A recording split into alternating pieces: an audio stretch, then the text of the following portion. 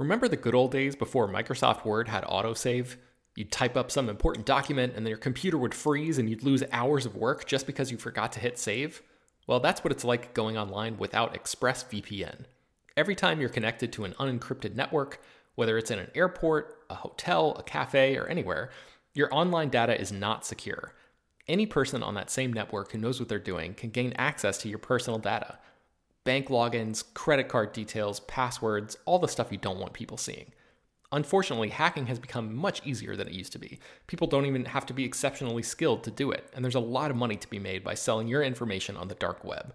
ExpressVPN stops hackers from stealing your data by creating a secure, encrypted tunnel between your device and the internet. It's incredibly easy to use. Once the app is running, you literally click one button to get protected. And it works on your phone, laptop, tablet, and more, so you can stay protected on the go. I've been using ExpressVPN for a little while now, and I can rest easy knowing my info is safe and secure. I've heard horror stories of people who've been hacked, and it sounds like a massive pain to try to get any resolution in the aftermath, so I am not interested in finding out what that process is like. Secure your online data today by visiting expressvpn.com/film. That's expressvpn.com//film, and you can get an extra 3 months free. expressvpn.com//film. This show is sponsored by BetterHelp. This year has gone by incredibly quickly, but it's always nice to pause and take stock. What's something you're proud of in 2024 so far? What's something you still want to accomplish this year? I know I'm guilty of falling into a routine and not always thinking about the bigger picture. But as the great Ferris Bueller once said, life moves pretty fast. If you don't stop and look around once in a while, you can miss it. So it's crucial to take a moment to celebrate your wins and make adjustments for the rest of the year. Therapy can help you contextualize your progress and set achievable goals for the next 6 months. As you surely know by now, it's not only for people who have experienced major trauma. Therapy is helpful in all kinds of ways, including learning positive coping skills and how to set boundaries. If you've been considering trying therapy, check out BetterHelp. It's fully online and was specifically designed to be flexible and customizable to your schedule. To get started, just fill out a brief questionnaire that matches you up with a licensed therapist, and you can switch therapists at any time for no additional charge. Take a moment. Visit betterhelp.com/filmdaily today to get 10% off your first month. That's BetterHelp, HELP.com/filmdaily. Hello everyone, and welcome to Film Daily for Tuesday, July 20th, 2021. On today's episode of the show, we're going to be talking about the latest film and TV news. My name is Ben Pearson. I am a senior writer at slashfilm.com, and I am joined on today's episode by Slashfilm senior writer and chief film critic, Chris Evangelista. Oh, hello. All right, Chris, let's jump right into the news today. We have some interesting news from the world of Netflix about a potentially burgeoning new cinematic universe. Why don't you tell me about that? Yeah, so Lee Yaniak, who directed the Fear Street trilogy for Netflix, she's doing press right now, and she said that what she would love to do is kind of create a horror cinematic universe in the style of the MCU, but for Netflix. She said, quote, "One of the exciting things about Fear Street is the fact that the universe is big and allows for a lot of space. One of the things I talked about before I was hired was that we have a potential here to create a horror Marvel cinematic universe where you can have slasher killers from lots of different eras. You have the canon of our main mythology that's built around the fact that the devil lives in Shadyside. So there's also room for everything else." And there's more, but go to slashfilm.com to read those quotes. I'm not going to read them all. Okay, so Chris, since we've not had a chance to record a water cooler episode in a long time, I want to pick your brain real quick about these Fear Street movies because I've not seen any of them. I know that you reviewed all of them for Slashfilm. I will actually link to all of your reviews here so people can get your full thoughts about those. But just generally speaking, what did you think about these movies? And then secondarily, what do you think about the idea of a potential Fear Street horror cinematic universe here? I really liked these movies. I had a lot of fun with them. I liked all three of them. I think I like one most of all, but I love all three of them. And yeah, I love this idea, especially if they keep Lee Yaniak involved, because she clearly knows what she's doing. And I've been a fan of hers since her first movie, which was called Honeymoon, which came out in I want to say like 2017 or something like that. I could be wrong, but that's like a neat little horror indie movie that I feel like a lot of people haven't seen, and I hope they seek that out now that she's sort of like blowing up with these movies. But I grew up on R.L. Stine. I mean, I grew up more on Stephen King than R.L. Stine, but I read the R.L. Stine stuff, and I just love the idea of making this happen. I also love the idea of letting it sort of happen organically. Like, even though Lee Yaniak says in this quote, I talked about this idea of Netflix with a cinematic universe. I like that they didn't try and jump right in and make it happen like, the Dark Universe, where they instantly tripped over their own feet. Because, you need to, I feel like I've said this before on this show and elsewhere, but the trick to making a cinematic universe work, at least in my opinion, is you have to let it sort of earn its place. You need to have to let it, like, even though, like, the Marvel Cinematic Universe was sort of planned out, it wasn't like they didn't plan it to be what it is today, is what I'm saying. And they sort of let that unfold the way it did, and they had to, they built up to these bigger event movies like the Avengers movies. And I feel like if you're gonna make this idea of a cinematic universe work, that's how you have to approach this shit. You can't like jump in and be like, we're gonna do it from the start, because you're just gonna fuck it up from the get-go. So I hope that if they do go through with this, they do, learn that lesson. They let this unfold more organically than being like, fucking Russell Crowe as Dr. Jekyll shows up and stuff like that. Real quick, Chris, did you happen to see the trailer for the Fear Street movies? Like, I think Netflix released a sort of a trailer for all three of them. Do you know what I'm talking about? Did you happen to watch that, or had you already seen all of the movies because you got screeners at that point in the marketing process? No, I saw the trailer first, and then I got the screeners. Okay, I watched that and was kind of like, I was intrigued by the idea of this Fear Street trilogy, like one a week and all that stuff. I was like, oh, that's kind of a cool idea. And then I watched that trailer and I was like, I don't know about this. But I know that you like these movies a lot. So do you think that trailer was just kind of an iffy trailer and doesn't necessarily perfectly represent the movies that you enjoyed, or what do you think?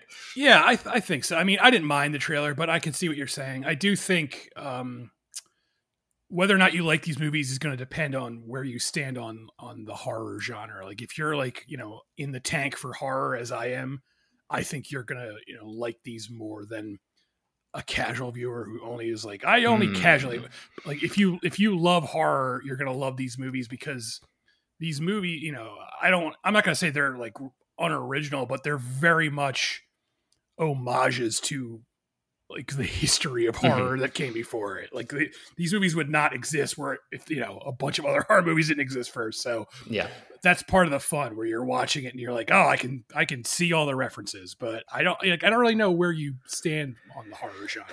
I mean, I feel like I've seen a lot of the big ones, a lot of the classics, but it's certainly not something that I spend a ton of time in. I feel like I dip in and out here and there. So I don't know. I wonder if I have enough of a foundation to be able to pick up on those references and make it worthwhile. But I don't know. Maybe I'll say screw that trailer and give these things a shot anyway, and I'll report back and let you know. But at the very least, I would say Halloween's coming up faster than we might realize. I feel like if you want to wait around till like October and then binge them, I think it'd be like a great like Halloween month watch. Yeah, that's a really good idea. I think I'll probably do that. Okay. All right. So our next story here involves Batgirl, the solo movie that Warner Brothers is developing. They've been trying to get this made for a long time. Joss Whedon was attached to write and direct at one point. He left the project a year or two ago at this point, but now there are some names that are being thrown out that are potentially going to be testing to play the lead role starting this week. So I'll just run through these names here. There's only 4 of them that we know of right now. One is Isabella Merced, who you might recognize from starring in Dora and the Lost City of Gold. She also played the young female lead in Transformers: The Last Night. There is Zoe Deutsch, who starred in the Netflix rom-com Set It Up that we talked about a lot when that movie came out a couple years ago.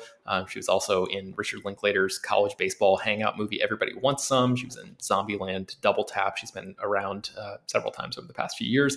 Leslie Grace is another of the names. She, I think, only has one film role right now, and that is as the character of Nina in the musical In the Heights, which just came out on in theaters on HBO Max. And she was the character who was dancing on the side of the building with Corey Hawkins' character in that film, in case people maybe saw that one and don't instantly recognize her name. And then finally, Haley Lou Richardson, who has been is like one of my favorite young actors right now. She was really great in Unpregnant, a movie that I've sort of been singing its praises for a long time. She was in Columbus. She was in The Edge of 17, Support the Girls. She's very good. So yeah, weirdly, Deadline, when they reported, they were like, yeah, Haley Lou Richardson may have bowed out before the test process begun, but the Wrap said that she was actually, she and Leslie Grace were the top two contenders for the role. So there seems to be some confusion among the trade outlets there about who exactly is going to be, literally stepping in front of a camera to do screen tests and stuff for this movie. But those are the four names right now. Chris, off the top, we don't really know anything about the approach of what this Batgirl movie is going to be. Details have been pretty scant so far. We know that Christina Hodson, who wrote Birds of Prey and the upcoming The Flash movie, is writing it, and that the guys who directed Bad Boys for Life are directing, but that's kind of it. So based on what very little information we have here, is there any one of these names that jumps out to you as like, oh yeah, that would be cool? I could see her having fun playing Batgirl. Not really. I mean, I know, I guess, all these actors except one of them, and I don't know. I can't get like anything out of this list of names for some reason. I'm just like, yeah, whatever. Any of them will be fine. Good luck to all these actresses. Yeah. I wish I knew a little bit more about what the take was going to be, because like Barbara Gordon, that character has lived many lives in the course of the comics. She was Batgirl. She was Oracle. This character who was sort of like I guess she was paralyzed by the Joker and then became like a tech guru who sort of like oversaw and ran operations for Batman and Nightwing and people like that. So I don't know like what the scope of this Batgirl movie / story is going to be. So it's tough to say like, I enjoy, I guess, all of these actresses for the strengths that they have, but I just don't know what the take is here. So yeah, like, is it just going to be like Batgirl on her own? Is Batman going to be in the movie? I'm not saying. And then if it's Batman, is it Robert Pattinson's Batman? Because right. Yeah. That's like, yeah, it's so weird. Like, I don't know what they're doing over there. What are you doing over there, Warner Brothers? Clue us in. Yes. I guess Zoe Deutsch and Haley Lou Richardson, like, just off the top of my head, seem like they might be able to have some good chemistry with Robert Pattinson, but like traditionally the Barbara Gordon character is not like a romantic relation to the Batman character. It's more like the Bat family, like I think she's Commissioner Gordon's daughter. And so there's more of a, like a taking her under the wing kind of thing. And like all of these actresses seem to be around Robert Pattinson's age. So it's not like there's a huge mentor relationship that I can see easily forming there. So yeah, I still have questions, basically. So we'll see what happens. I'm sure this testing process is going to get narrowed down further, and we'll talk about this more later on. A couple of HBO and HBO Max things that I just wanted to touch on really quickly. HBO is going to be spending Game of Thrones money on The Last of Us, which is the TV adaptation of the upcoming, the TV adaptation of the very popular video game series. I just wanted to mention that. Let's see, who is this? The International Alliance of Theatrical Stage Employees Union President, Damian Petty, said that basically the budgets for this, he would not say what the official budget number was, but he said that it's likely the largest project shooting in Canada. This project well exceeds the 8-figure per episode mark. So that is, $10 million plus. And there are not very many TV shows historically that have had budgets that high. Like Game of Thrones final season, I think they were spending $15 million an episode. ER at one stretch was like $13 million an episode. I think Big Bang Theory and Friends near the end cost around $10 million because the cast had worked on those shows for so long that they were able to demand such high rates.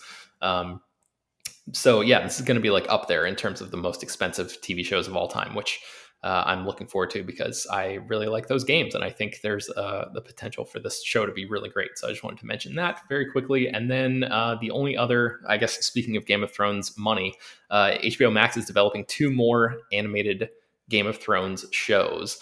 And there was one project that we talked about when it was called the Flea Bottom, or it was going to be about Flea Bottom, which is the sort of really, really poor street kingdom in the shadow of King's Landing. That show, there's going to be a whole show about just that, like this ground level show. That show has been scrapped, and a couple of animated shows are now in development. So one of them is going to be about the fictional realm of Yaitai, I think, or Yiti. I'm not sure how you pronounce that, but it is an unseen region located in the continent of Essos and an approximate stand-in for Imperial China.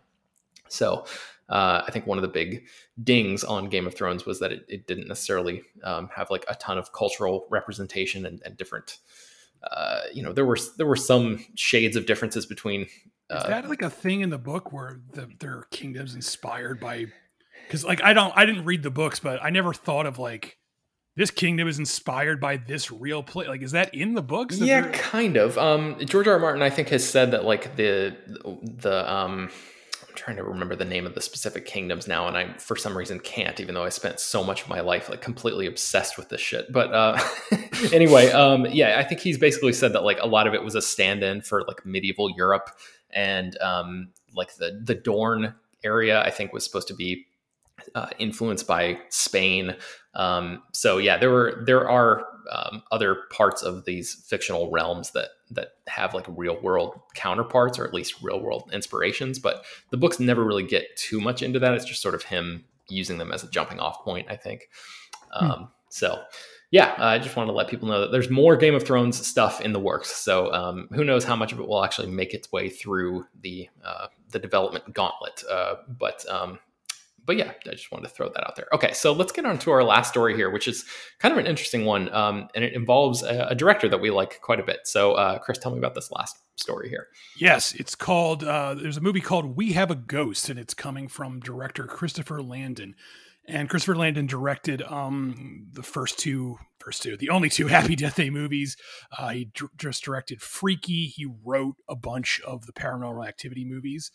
And we learned about this yesterday because Christopher Landon himself posted about it on Netflix. He just posted the slate for the film, which said, "We have a ghost." And everyone was like, what the hell is this? And, we all assumed, based on his background and that title, like, oh, this must be a horror movie. But he actually took to Twitter and quickly said, like, this is not a horror movie. And so I did some digging, and by digging, I mean, I just Googled this really quickly. And I found out that in 2017, Christopher Landon was attached to direct a film based on a short story called Ernest. And that short story is about a family that discovers there's a ghost in their house, and they end up turning the ghost into like a viral star. I haven't read the story, but that's what it's about. So the ghost becomes like a viral sensation. And I was like, well, this is probably the movie he's making, because it has, a ghost in it. And sure enough, we found out today that that's true. This is an adaptation of that story. And we often also know that the cast is going to include Anthony Mackie, David Harbour, Tig Notaro, Jennifer Coolidge, and a bunch of other people. You can read the full list on /home.com. So, yeah, what do you think about this, Chris? You said you have not read the short story. I have not either, but the idea of a ghost becoming a viral sensation sounds like kind of an interesting premise. It sounds like something that Christopher Landon could really sort of sink his teeth into. It sounds like it's kind of in his wheelhouse. Do you agree? Yeah, this sounds like a lot of fun. And after I loved the Happy Death Day movies, and I really loved Freaky. So after those things alone, I'm immediately interested in anything Christopher Landon does. So yeah, I'm very curious about this, and it's got a fun cast, and that's a amusing premise. So I hope it all turns out well in the end. The one thing that I kind of have a little bit of hesitation about is in your story here, you say that you have a quote about the I guess the log line of the movie, when one of the kids who finds the ghost and the ghost go rogue to investigate the mystery of the ghost's past, they become a target of the CIA. Yes. I don't know if that's in the story. Like when I was doing the research for this yesterday, I didn't see anything mentioned about the CIA in the story. So okay. I don't know if they like made that up for the movie or what, but yeah, I don't know. I don't know. I get, part of me feels like they must have made that up, because in a short story, you can have it just be like, the ghost went viral. But I guess when you're making a movie, it's like, we got to have something else happen here. But I mean, that kind of sounds like an Amblin movie, doesn't it? Like from the late 80s or something? Like where the ghost is like E.T. and they're after the ghost. Yeah. Interesting. Okay. Well, yes, we look forward to any and all new Christopher Landon projects. So, fingers crossed still for Happy Death Day 3. You and I really both like those movies a lot. So we have a ghost. I'm looking forward to this one. I'm putting this on my radar right now. So, all right, I think that's going to bring us to the end of today's episode of Slash Film Daily. You can find more about all of these stories that we mentioned on today's show at slashfilm.com and linked inside the show notes of this episode. Slash Film Daily is published every weekday, bringing you the most exciting news from the world of movies and TV, as well as deeper dives into the great features you can find on the site. You can subscribe to the show on Apple, Google, Overcast, Spotify, all of the popular podcast apps, and send your feedback, questions, comments, concerns, and mailbag topics to us at peter@slashfilm.com. Make sure to leave your name and general geographic location in case we mention your email on the air. Don't forget also to rate and review the show on Apple Podcasts. That really helps us out a lot. Tell your friends, spread the word. Thank you all for listening, and we will talk to you tomorrow.